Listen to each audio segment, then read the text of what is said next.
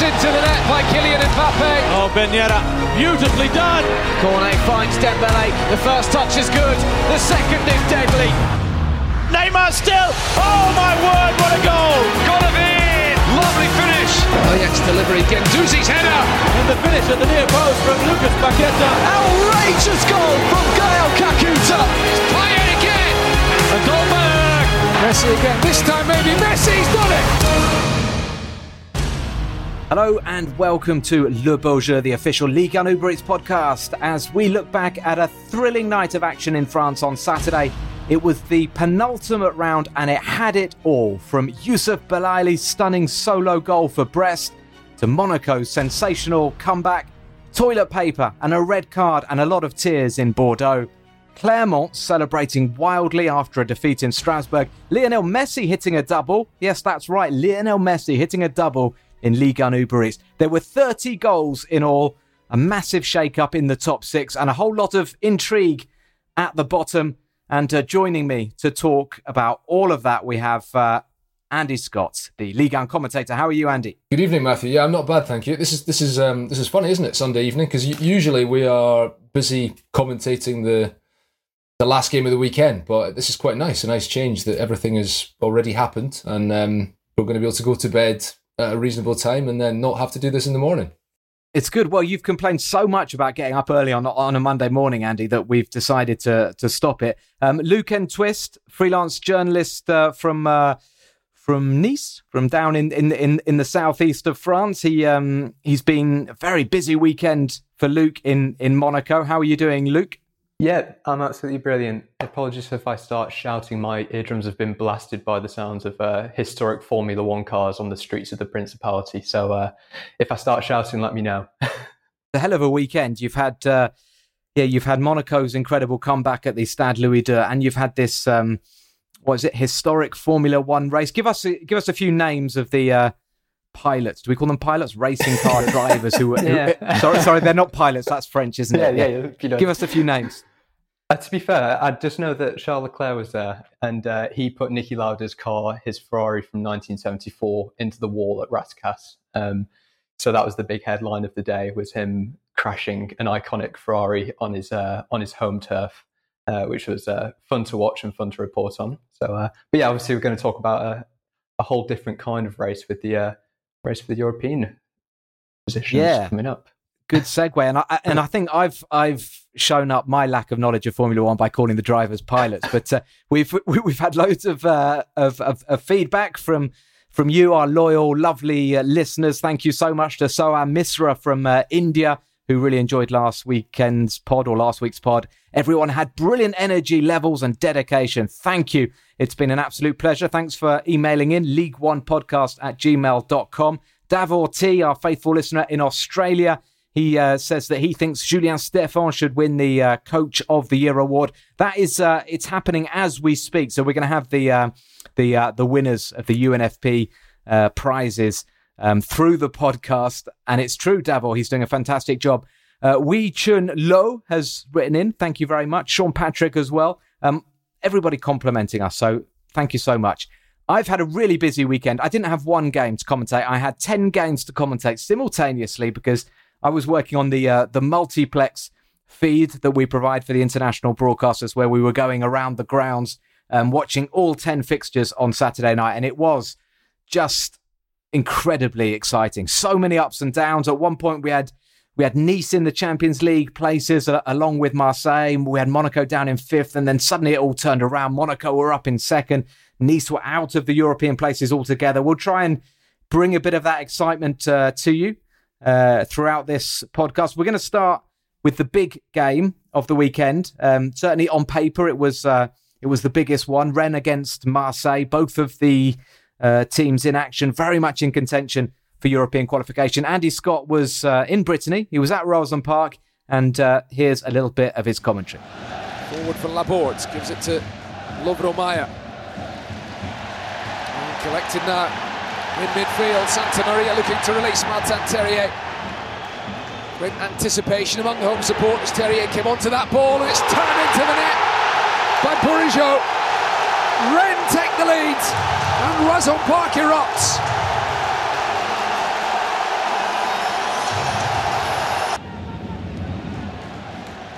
Diakite. Nicely done to find Martin Terrier, who will drive forward here now. He's got Laborde and Lovro-Mayer. Teyman in the middle. It's a brilliant goal, clinical play from Rennes. Terrier sets it up again, and Lovro-Mayer doubles the home side's lead. So, Andy, Rennes running out 2-0 victors. A wonderful start from Bruno Genesio's team. And they just saw Marseille off, really, didn't they, without creating loads and loads of chances. But the first half display really impressed me, what I saw of it. They were just so hungry and so physical. Marseille couldn't really compete. Yeah, you said it. I don't think I need to say much more. But listen. I think one of the things that was, well, two things really striking about that. One is that Rennes have now scored 50 goals at home this season. That was the last home game. 50 goals in 19 games at home. They've got goals in them.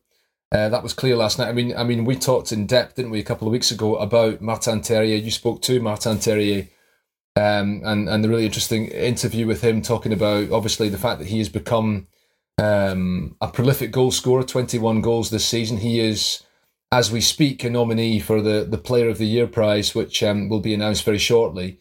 I suspect he won't win it, but he's among the 5 names. But last night, he didn't score a goal, but he set up 2 with a couple of lovely assists. Like, such an intelligent player, you know, the way he picked out Benjamin Bourigeaud for the first goal, and the cross, the pinpoint low ball in for Lovro-Mayer for the second goal. Brilliant play on the left-hand side, but also his tracking back and his hard work defensively for the team.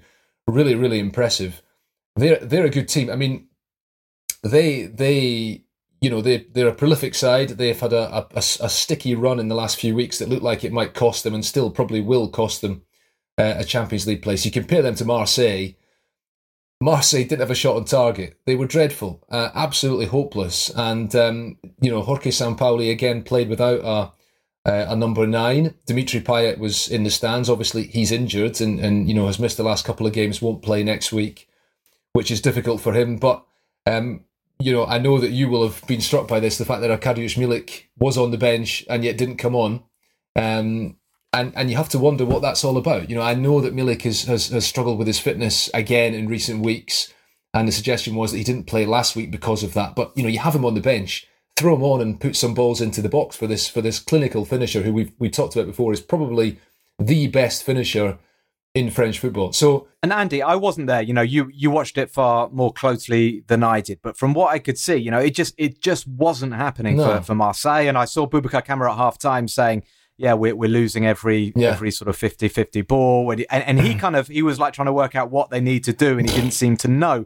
And the coach needs to help them. And I agree. And of course, I was saying on air that, he'll make changes at half-time. Milik will be on. And he not only didn't come on at half-time, he didn't come on at all. And exactly. And, Milik was, from my position in the commentary box at Roazhon Park, I could obviously see right down to the two technical areas. And the Marseille substitutes were warming up throughout the second half because they could have made more. Milik could have come on in the 90th minute. It's not as though they'd made all the changes and there was no longer room for him. And he was still warming up. And I thought this is kind of humiliating for the guy. He's been sent out to warm up. And I think you could tell that he knew he wasn't going to come on. But what was the point? They needed 2 goals. That defeat last night, I remember a few weeks ago when Luke and I were the guests on this and Ian was presenting. And Luke said something which kind of made me raise my eyebrows, saying that he didn't think Marseille were going to finish in the top 3. And it was just that he thought that a long time ago and he was sticking with it. But you know what? He might turn out to be right because if they'd won last night, they would have wrapped up a top 3 finish. And you can then get into the merits of finishing second and going automatically into the Champions League group stage, or finishing third and going into the third qualifying round. Obviously, it's better to be third than fourth, and they could have wrapped it up last night, and they just never looked like doing so. And here we are now in a situation whereby we will talk about Monaco later, but you look at it and you say, well, Monaco surely are going to get one of the places in the top 3. Rennes, I think, deserve to, and therefore, what do you say about Marseille? It looks like there's a chance they could miss out. I know they need just a point next weekend, but on the basis of how they played last night, they might not get it. And can I know, but yeah, sorry. Go on, I just want to say again about Rennes because obviously, being at the game last night, a privilege to go to Roazhon Park. I know that it's a place that you enjoy going to as well, Matt. I didn't manage to come close to equaling Ian's record of 8 galette saucisses. I only had about 2.5, unfortunately, but I thought that was a decent effort. I mean, that's still okay. But, just a fabulous atmosphere. I mean, I just think they're such a dynamic club, and I think, they've been that way for a long time, and now finally they have a team on the park that are delivering as well over the last couple of years. But I think they've got a great support. I think they've got a great stadium, not the biggest in Ligue 1, but terrific atmosphere, a really vibrant place on a match day, because you can walk to the stadium from the city centre. And, I just feel like they kind of deserve to certainly at least take 4th place and go into the Europa League and have a good crack at that. They are, they feel like a club that are going places, and I'm just not sure you can say the same about Marseille, because also a lot of players in that team who were playing last night will not be there next season, and you do wonder what kind of a team they're going to have, whether they get into the Champions League or not.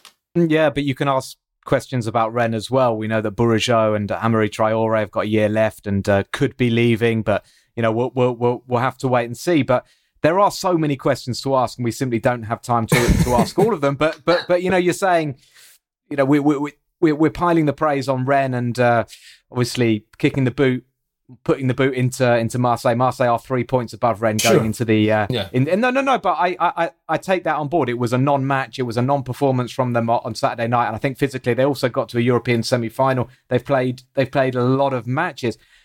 And I would say, yes, they only need a point, Marseille, to make sure of a top 3 finish. But they're playing Strasbourg, who are in brilliant form. But when you say that Monaco looks certain, and are definitely going to finish top 3, and again, we'll talk about Monaco in a minute, but they go to Lens, and that is not going to be easy. They could get turned over. But Luke, before we move on to Monaco, do you want to sort of wallow in the glory of your prediction that Marseille are going to struggle to qualify for the Champions League? I assume you're going to stand by that still. I'd absolutely love to wallow in it. No, honestly, when it came, I was saying it a few weeks before I came on the pod and said it. And anyone that would care to listen did kind of raise their eyebrows at what I was saying.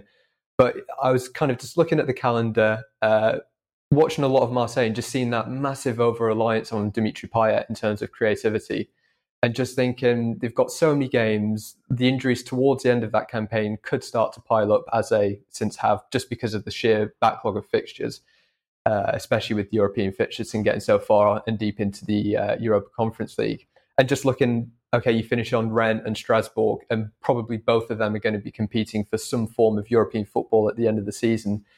Obviously, the only thing was that they had points on the table. And when I spoke about Andy with it a couple of weeks ago, there were 6 points clear. So it kind of looked slightly less likely at that point. But I always looked at the calendar, kind of saw their over-reliance on a couple of key players, even William Saliba as well at the back, and just kind of saw the potentiality for that to just implode a little bit towards the end of the season. It's not quite happened. I mean, we'll find out next week. No, but again, when you say all they had in their favour was points on the board, it's kind of all they have in their favour now, and it is quite important. Pretty important. Yeah. But there is football. But there are shades of 2018, right? I mean, this could still happen. I mean, I know in 2018 they lost the Europa League final. This time they lost the semi-final. Dimitri Payet went off injured in the Europa League final in 2018. On this occasion, he's out the rest of the season with that injury. And obviously in 2018 they just missed out on a top 3 place in the league to, I think it was Lyon who pipped into it, Lyon and Monaco.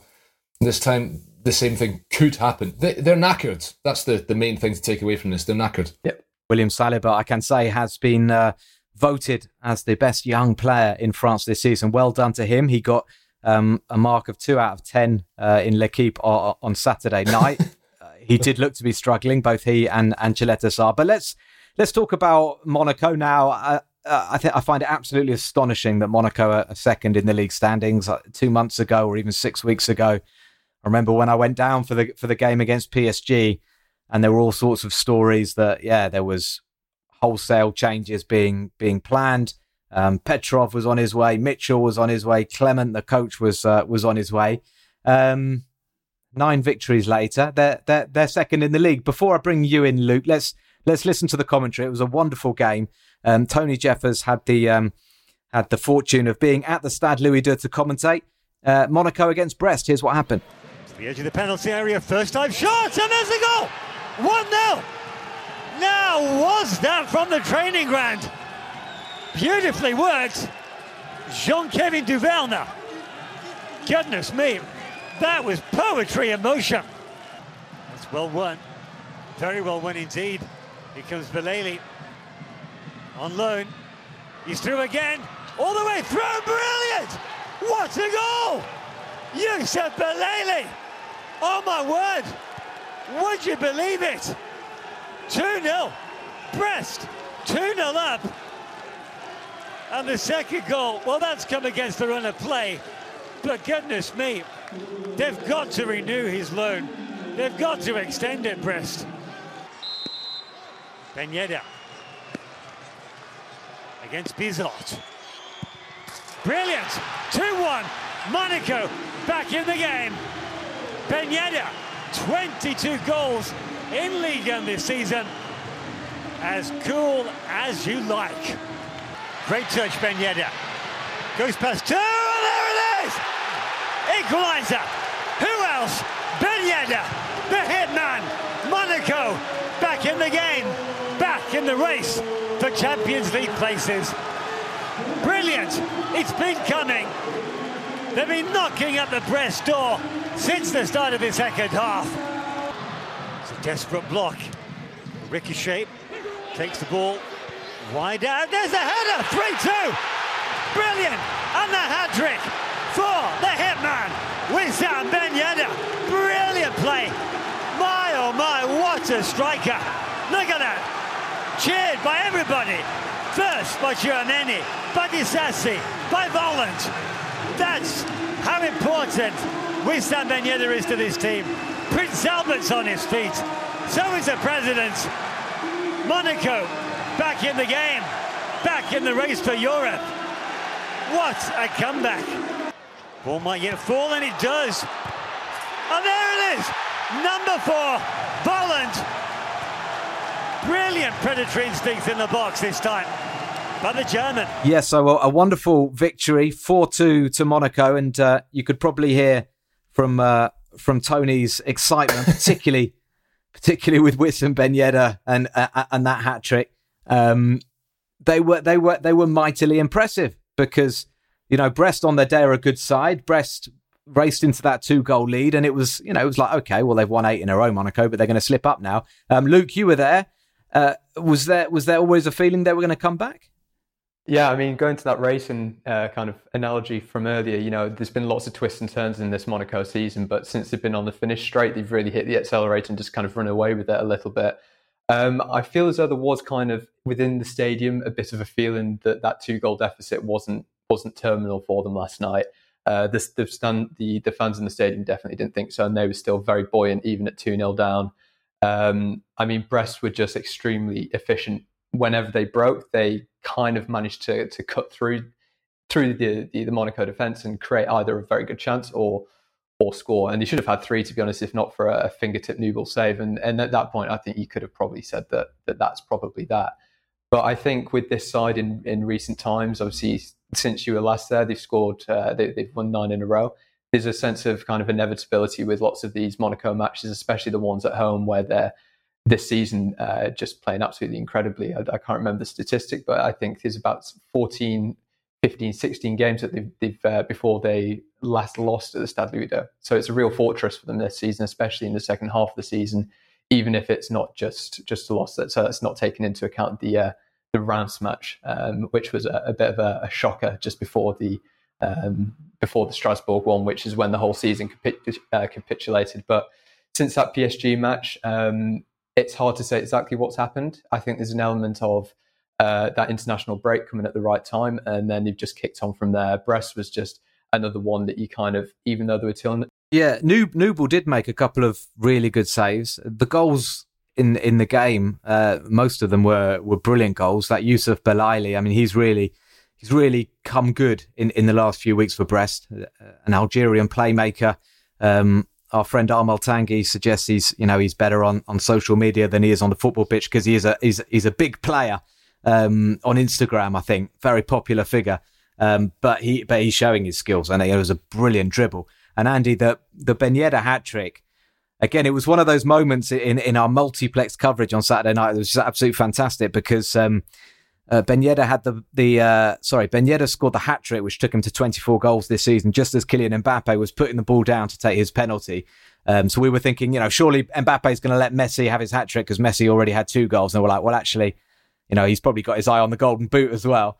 Mbappe, so I think Ben Yedder was level with Mbappe for about 10 seconds on 24 goals. The second goal in particular, I thought, Andy, when Ben Yedder, it was a futsal goal. We know that he learned his trade playing futsal, but this sort of close dribble, and actually Tony in the commentary compared him to Romario, which Philippe Clement has also compared him to Romario. But the stocky frame and those close skills, that he's a different player and a special player. He's not quite like Romario, because I think one of the things about Romario was that Romario didn't run. I was just reading. I'm reading a book at the moment by Simon Cooper about Barcelona, and he makes a point in it about Romario that basically Romario used to kind of have a nap on the pitch, and then suddenly he would kind of set off on a run. But Ben Yedder's actually quite a busy player. He's not quite like that, but low centre of gravity, kind of big backside, and that I'm trying to remember that goal because I was watching it after. I apologise, but after the Rennes game, I was sitting in the press box doing some work after the game had finished, and also watching the goals from other games. But it was like a toe poke. That's right. It was like he went past the defender, edge of the box, and because he shot so quickly, the goalkeeper just didn't even have time to react. No, I mean, a great goal. Sorry, because they were building it. They were making a nightclub on the pitch at the stadium in Rennes, and this is. And you were going for more Galette sauces. No, I was just looking forward to getting out of there, but it was I was being distracted by this. But I was watching the goals, and obviously an incredible comeback by Monaco, absolutely astonishing. I mean, I was obviously keeping an eye on the Monaco game while I was commentating a Rennes match just to see what the score was. And when I saw they were 2-0 down after 20 minutes or whatever, I couldn't believe it. I just couldn't believe it. Obviously, they were given a bit of a helping hand or upper arm by the penalty just before half time. I mean, any team who's 2-0 down in the first half, if they can get a goal back just before half time, it's always a big help. And VAR helping out with that one. I mean, Ben Yedder's been sensational. I was just looking there at it's 10 wins in 11, isn't it, for Monaco? They had the 9 wins in a row and the one other win in that time. At the end of February, you mentioned, Luke, the game against Reims, which is just before they lost in the Cup semi-final to Nantes on penalties. They were on, I think, 38 points after 26 games. They've taken 30 points in the 11 games since then, and they've gone from being, I think, 9 points behind Marseille to ahead of them on goal difference. I mean, they were completely dead and buried in the running for any European football whatsoever. So for them to have turned things around to that extent, of course, they may be setting themselves up for a fall because, as you say, they've got to go to Lens at the weekend, and that will be difficult. And who knows, maybe they'll run out of steam. I mean, you're better placed than us, Luke, to tell us if you think they might run out of steam, given that you watch them, every week, certainly every home game. But they've got the momentum, that's for sure. Monaco's next opponent, Lens, are still in contention. I'll give you a quick briefing of how the standings look before what is going to be a really exciting final evening. So Paris Saint-Germain, Robbie will be having a go at me if I don't mention them. They won, and of course we need to mention Paris Saint-Germain. They won. They're 15 points clear now. Lionel Messi with his first double. Away to Montpellier, Angel Di Maria was also on target. Mbappe with that penalty as well. So 4-0, a big win. Montpellier continue to meander towards the end of this season. They're down in 13th place. But PSG top, 15 points behind them. Then we've got Monaco, who are in second on 68. Marseille have 68 points as well. Their goal difference is 4 worse than Monaco's. In fourth place, we've got Rennes on 65 points. We've got Strasbourg in fifth on 63. Nice in sixth on 63 points. Lens in seventh on 61. So the top 5, only the top 5 going into Europe because Nantes have won the Cup and they're going into the Europa League. But Lens are not out of it because they're 2 points behind Strasbourg and Nice. So if Lens do manage to beat Monaco, which would be a great achievement, it's going to be a phenomenal atmosphere at the Stade Félix Bollard because they've had a wonderful season and the fans have been terrific all season. If they do win, then they're hoping that Strasbourg lose at Marseille and Nice lose at Reims, both of which I think are possible. I'm not saying Nice will lose at Reims. Luke's looking dubious. But I tell you what, Reims are fit. They've got nothing to play for, but they went and won at Saint-Etienne this weekend. They got Hugo Ekitike back, and he looked very sharp when he came on in the second half. And listen, we're going to talk a bit about Nice now, because it's been a huge week for them. They lost the Coupe de France final to Nantes. It looked like they were going from bad to worse when they went 2-0 down at half-time against Saint-Etienne on Wednesday night, and they were terrific in the second half and won 4-2.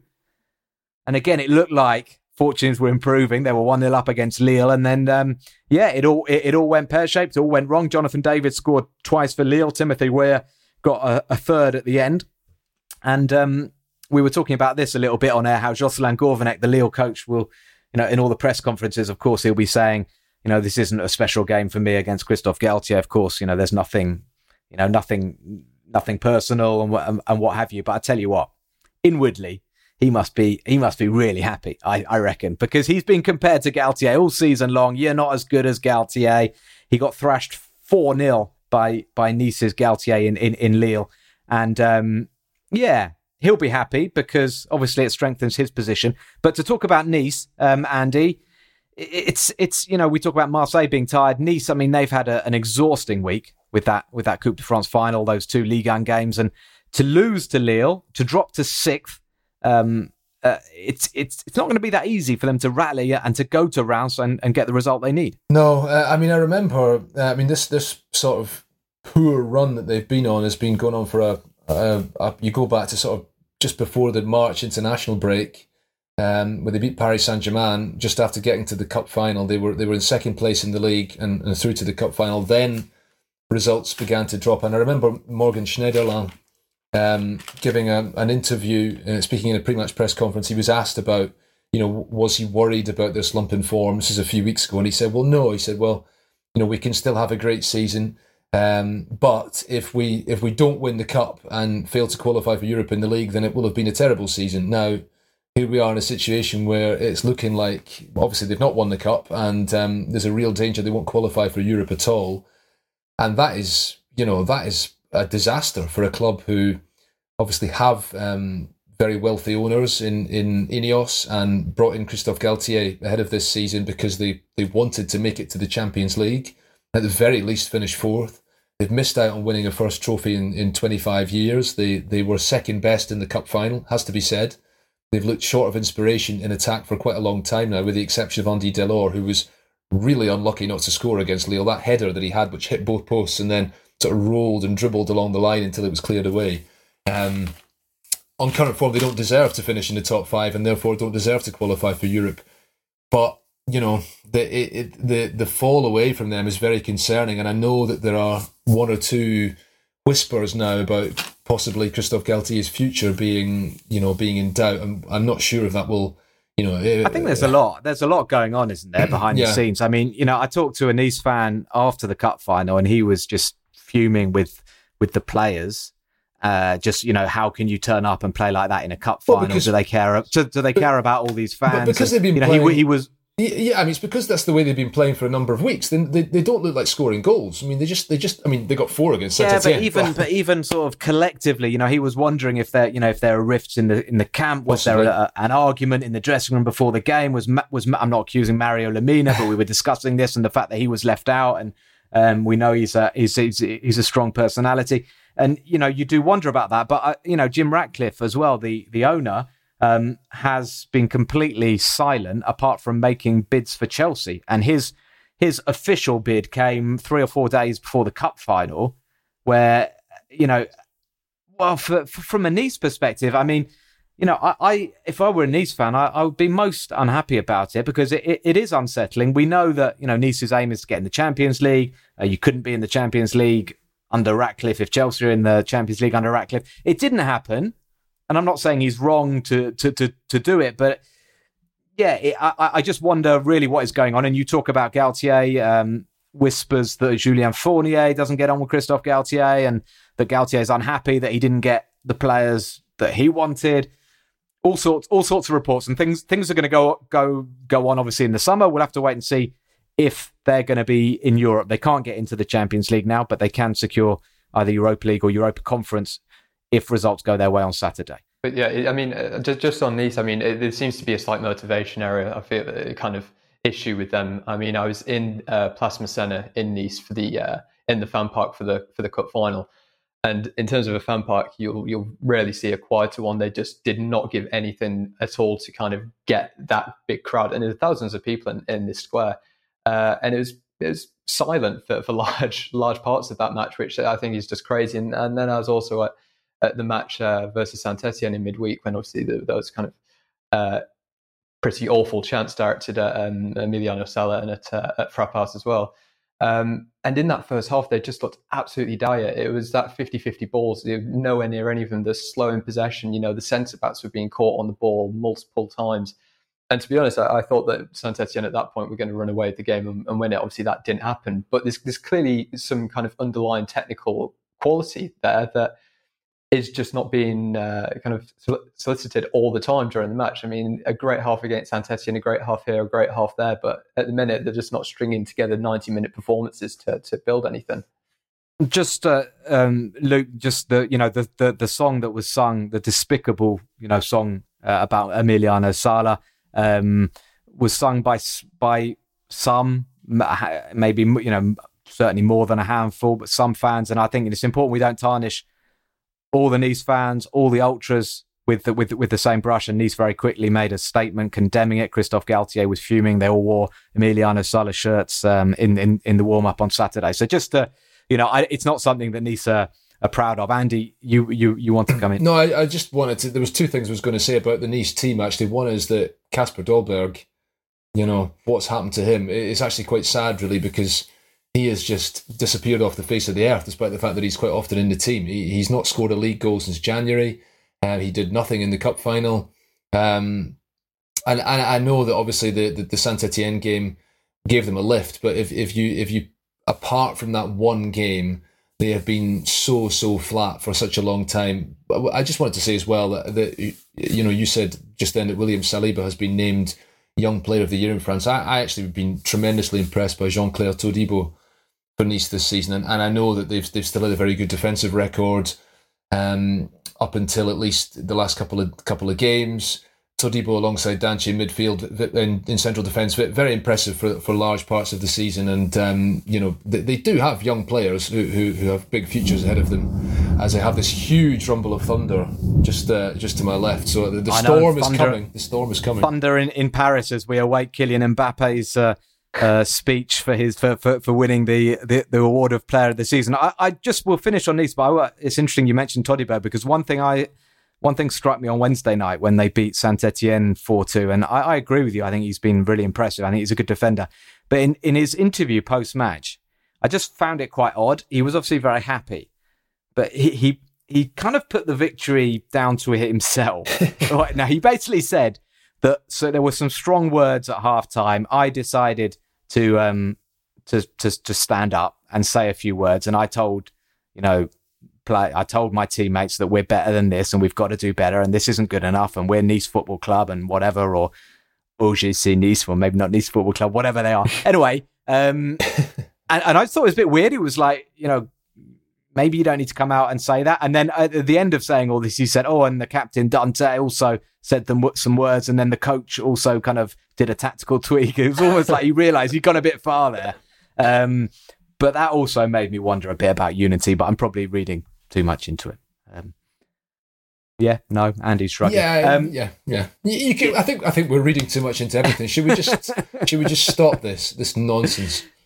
The results are what really matter. And Strasbourg won again. They've been unbelievable, home and away, but particularly at home at the Stade de la Menno. Adrien Thomasson scored one of those headers. He's like a specialist of long range headers. He makes these runs to the edge of the box and just powers the header over the goalkeeper. He did that against Clermont. That was enough to get the victory. It was very odd at the final whistle because the Clermont players were celebrating more than the Strasbourg players. But it's a massive achievement for them. They heard that Saint-Etienne had lost. Clermont have stayed up.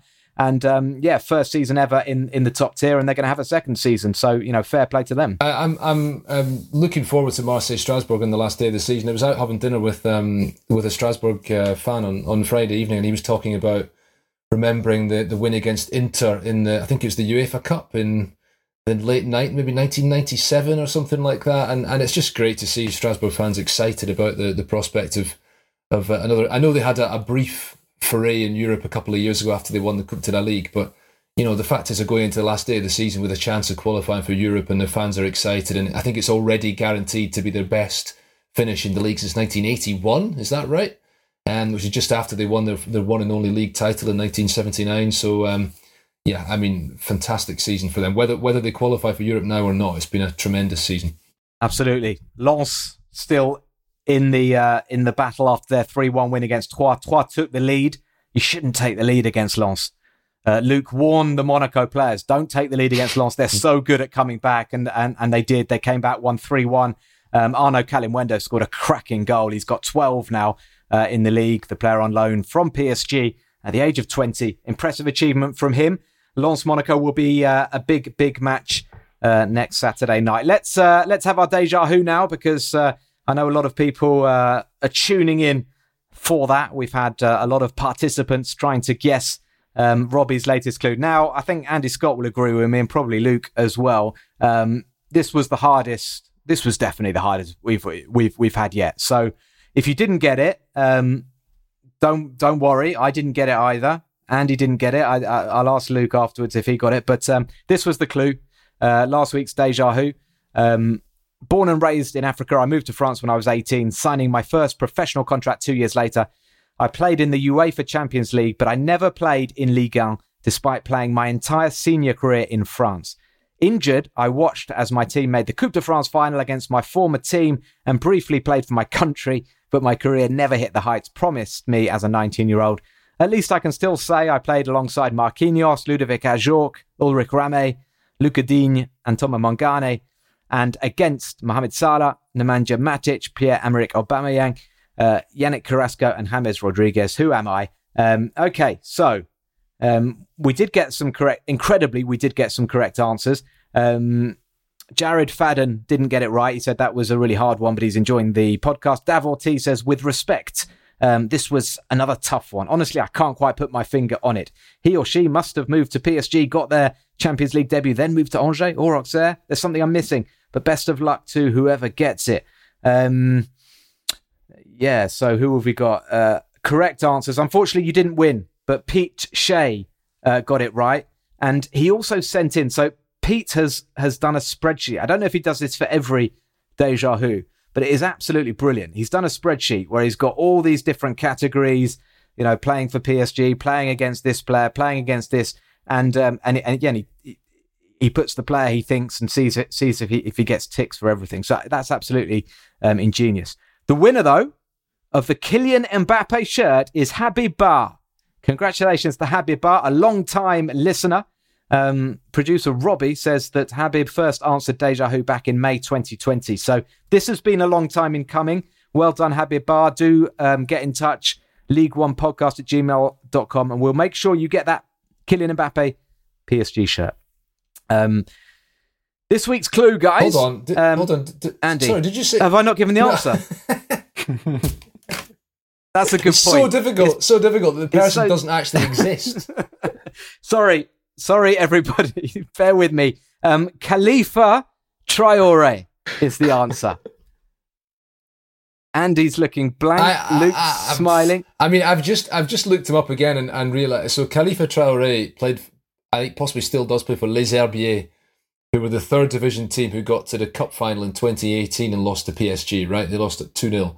And I was at that cup final, and I thought, I've no recollection of the guy, but of course Robbie said he was injured and didn't play in the final. But I mean, that is, Robbie's gone down. He's gone down a transfer marked rabbit hole on the internet. I think when the guy, when he says the guy never played in Ligue 1, I mean, this is the official Liga Ubris podcast. That should probably be a criteria. But Khalifa Traore, everybody remember the name. Playing for Les Herbiers in the French third tier. And again, congratulations to Habib Bar. Phenomenal stuff. This week's Deja Vu, it's easier, I think.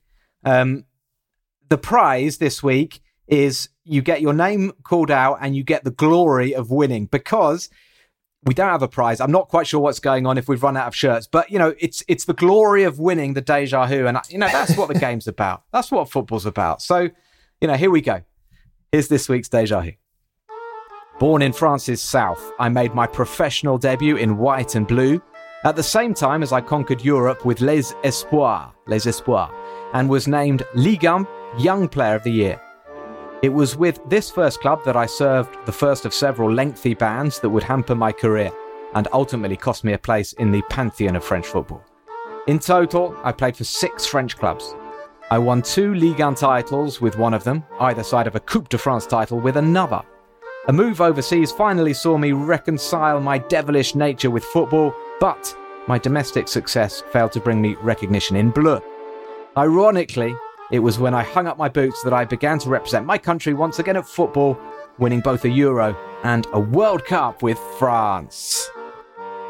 If you know the answer, league1podcast@gmail.com. Andy, do you know the answer? No. Without telling us? No, I don't know. I thought it was not easy, but gettable. Luke? Yeah, I mean, I thought the same. I thought it was quite obvious, but then I just actually couldn't put my finger on it at all. So, yeah, I'm not sure what's going on with that one, to be honest. I saw it and just like, how am I not getting this? But here we are. Okay, well, Robbie has confused you. I don't think he's confused me, to be honest, but, I haven't seen the answer yet. So, let's move on. And let's talk relegation, because it was also very, very dramatic at the bottom. Andy, I'm not sure how much you were following what was happening at the bottom, but it was a funny night. It was a strange night, in particular at Bordeaux. The Bordeaux-Lorient was the game that we were focusing the most on. Bordeaux started the night bottom of the league. They basically had to win. It was pretty much their last chance. They were up against a Lorient side in 17th. Lorient were 3 points above 18th. So, given that Saint-Etienne lost, I'm kind of giving things away here. A draw was enough for Lorient to secure their top flight status. But it was a super strange atmosphere because the Bordeaux fans, we have talked a lot about fans in recent weeks, but it's been an extraordinary few weeks in French football.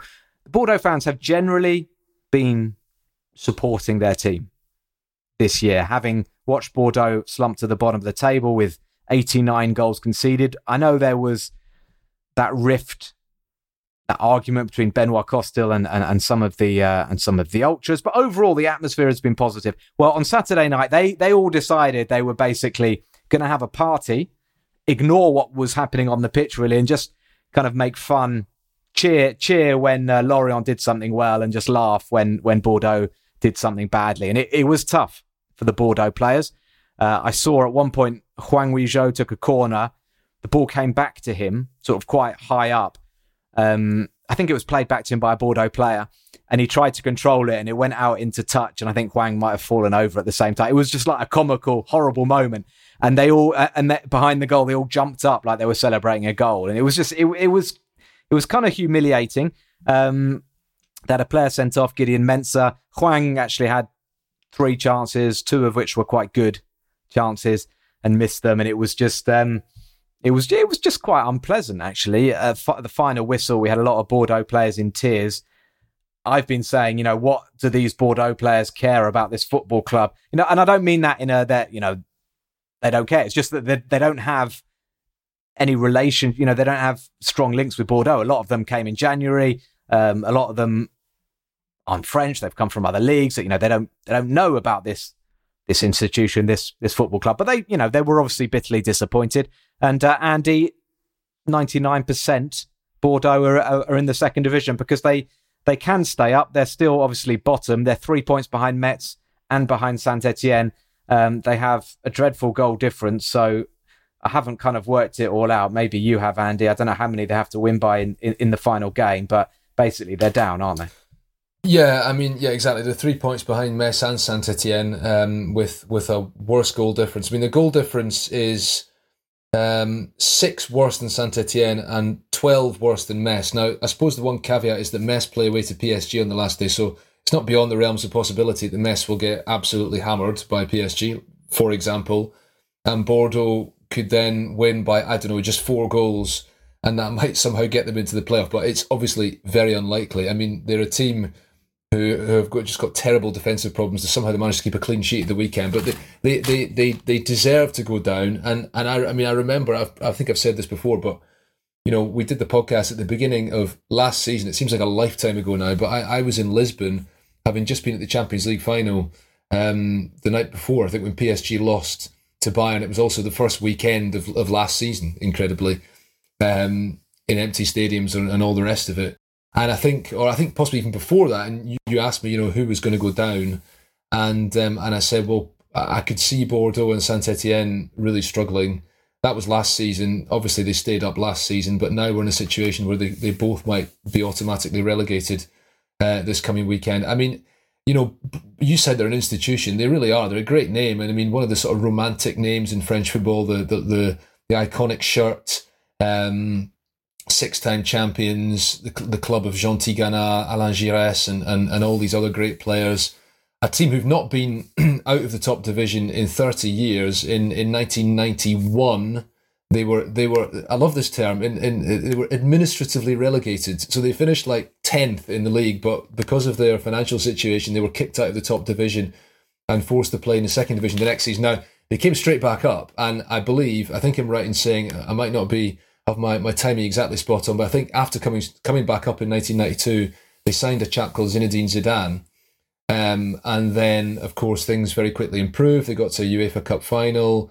They won the league in 1999, and they won it again under Laurent Blanc. They've won trophies. They've got to the Champions League quarterfinals.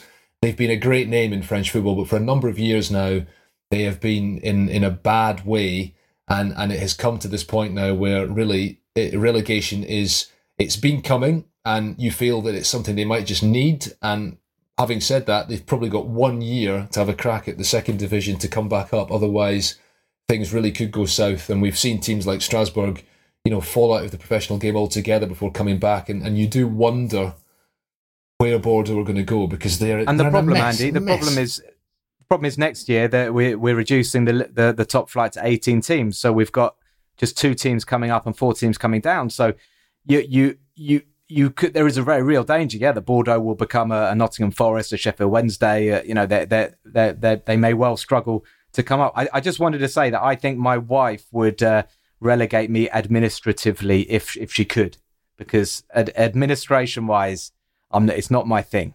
So, I don't know if that's a thing in marriages or anything. But Luke, Bordeaux almost down. Saint-Etienne, obviously, in a very nervy position. And Saint-Etienne are now second bottom. So they were beaten 2-1 by Reims on Saturday night. I mentioned that Hugo Ekitike was back in the action. He didn't score. Doumbia got the winning goal for Reims, but they're playing some nice football, Reims. It was another sorry night though. Saint-Etienne were playing behind closed doors. A dreadful defeat for them. So we've got these 2 illustrious clubs in the bottom 2, and we've got Metz, who have risen from the dead. I mean, it's incredible. A week ago, they were gone. They've managed to beat Lyon 3-2. And now they've defeated Angers by a goal to nil. Another goal from Didier Lamkelze, who's just been an incredible signing. He was playing in Russia, and they've been able to bring him in just in the last month or so. He scored 3 goals. He scored some big goals. He's clearly a character. And Metz are above Saint-Etienne and Bordeaux going to the final game. So just in case there are any doubts, 18th place in France plays a Ligue 2 side for the right to stay in the division. So you've got a good chance, arguably. It's tough for the Ligue 2 team who already have to play a playoff before to get to that final. Luke, you're the man who can see into the future. Metz have got the points on the board.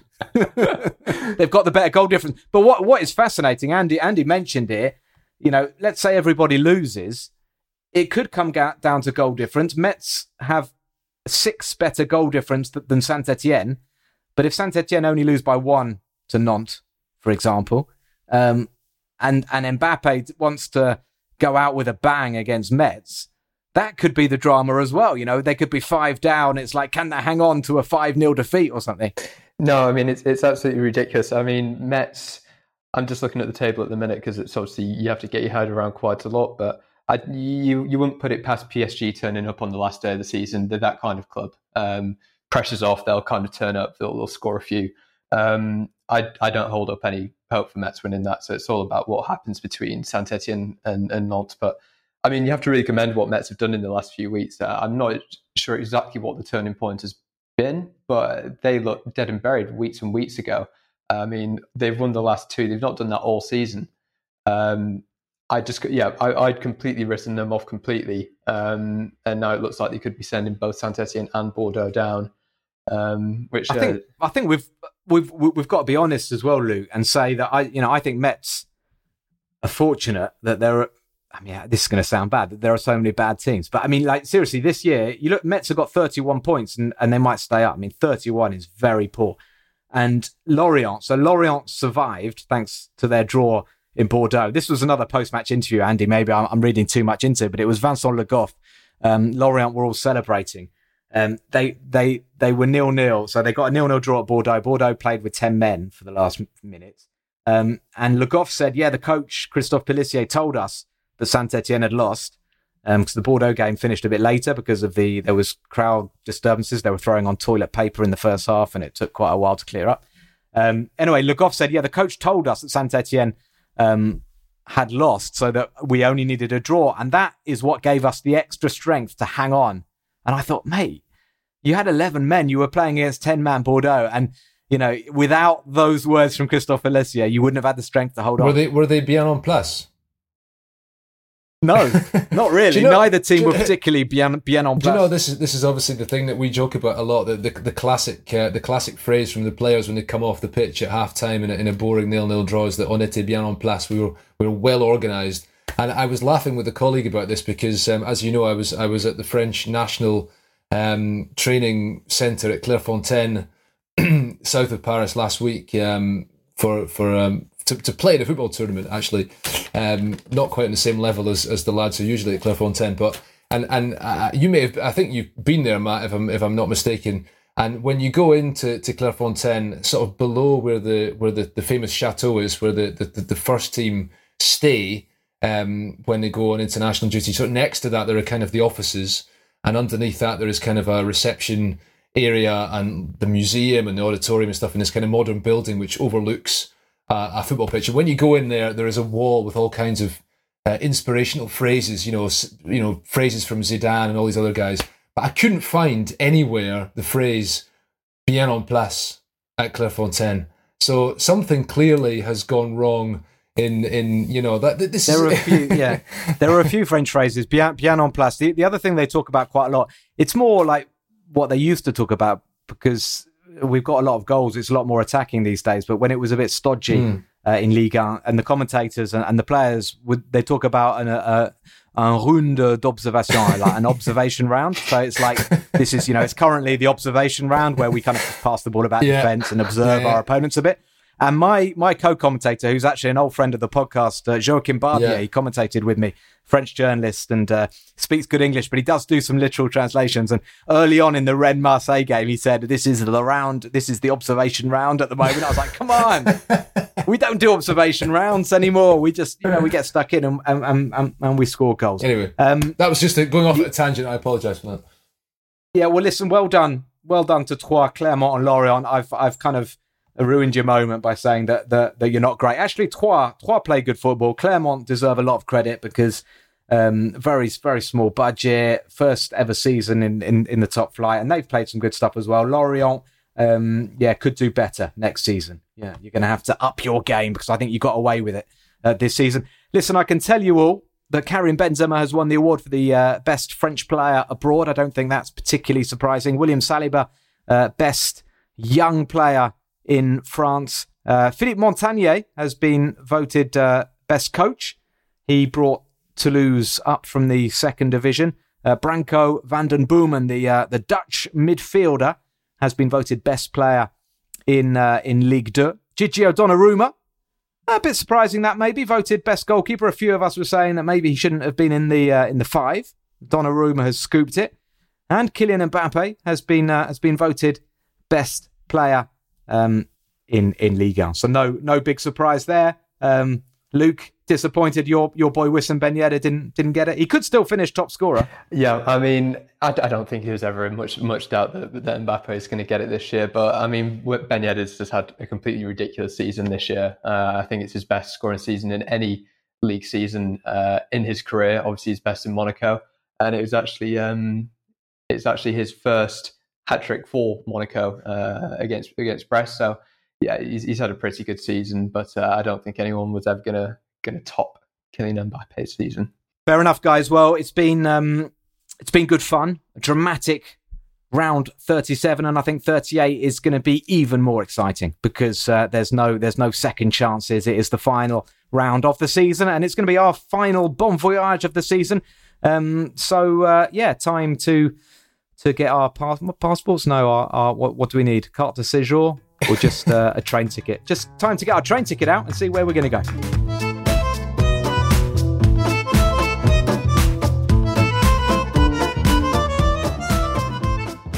So among the games, they're all big really. PSG, Metz, obviously huge for Metz. They're all taking place simultaneously, 9 p.m. this Saturday night. Lens against Monaco, massive for both teams. Marseille against Strasbourg, massive for both teams. Lille against Rennes, huge for Rennes. Reims against Nice. Nice need the points there. Clermont-Lyon is a dead rubber. Could be a good game, but a dead rubber. Nantes-Saint-Etienne, important obviously for Saint-Etienne, who are still fighting in theory. Brest against Bordeaux. Bordeaux's last chance. They need to rattle in a load of goals against Brest and keep their fingers crossed. Angers against Montpellier. Nothing up for grabs there. Lorient against Troyes. That is just going to be a bit of fun, I think, in Brittany as well. Luke, what game do you fancy? I mean, it can't be anywhere else apart from Monaco, Lens or Strasbourg, Marseille. Given my connection, I'll have to go for the Monaco Lens, but I mean, those are just two huge games. The Strasbourg-Marseille one will be absolutely massive. There's just so much riding on it for both clubs, and obviously, I need my hot take to come off. So I'll be following that one very, very closely. Those two, are going to be the best atmospheres. I think, no question about that. Stade Félix Bollard. And, you know, there are two clubs this season where the feel-good factor is unbelievable. It's Lens and at Strasbourg. And, the more time you can spend there, the better, I would say. Andy, you're looking very pensive. What do you think? Well, I mean, I think I would say that the Nantes Saint-Etienne game is worth following because, you know, I talked about Bordeaux being an iconic club with an iconic shirt, and I think you could say the same about Nantes and Saint-Etienne. The Stade de France last weekend for the cup final was incredible. You know, just the sea of yellow shirts everywhere. And that might be quite an interesting game because obviously, you know, Nantes' final home game of a memorable season and they might relegate Saint-Etienne. So that's one to keep an eye on. But I mean, probably Marseille, Strasbourg gets the nod for me. I've followed Marseille more closely than practically any other team in Ligue 1 this season. So we're sticking with them to the end. And as you say, these two teams could miss out on their objectives or they could both reach their objectives. So that's one I want to watch. And before I leave, I want to say, because we haven't said, congratulations to Ajaccio, because like Toulouse, they got promoted, didn't they? And they did it on the last day of the season, and that means for the first time in quite a long time, there's going to be a Corsican team back in the top division. It's been 4 or 5 years, and that's always interesting. And obviously good for a bon voyage because Corsica is a beautiful part of the world. Very bon voyage. So look forward to that next season. You just because you finished talking, Andy, you can't leave. By the way, you can't. You know, you said you were going to leave. You have to wait till the end of the podcast. You know, he's thrown his headphones off and he's got off in a rage. You have to listen to where I'm going to go because that's really important. I'm going to go locally. A few reasons for this. PSG Metz. One, because a few people out there reckon that PSG don't get enough love on this podcast since Robbie Thompson has left. And you know what? I want to go and watch Kylian Mbappe and Lionel Messi and Neymar. And whether it's Kylian's last or not, it's always a pleasure to see these guys play. And Metz are going to be absolutely fighting. And we're going to have a trophy ceremony at the end as well, because the Ligue 1 trophy, the hexagon, or what's it called, Andy? Help me out. Hexagol.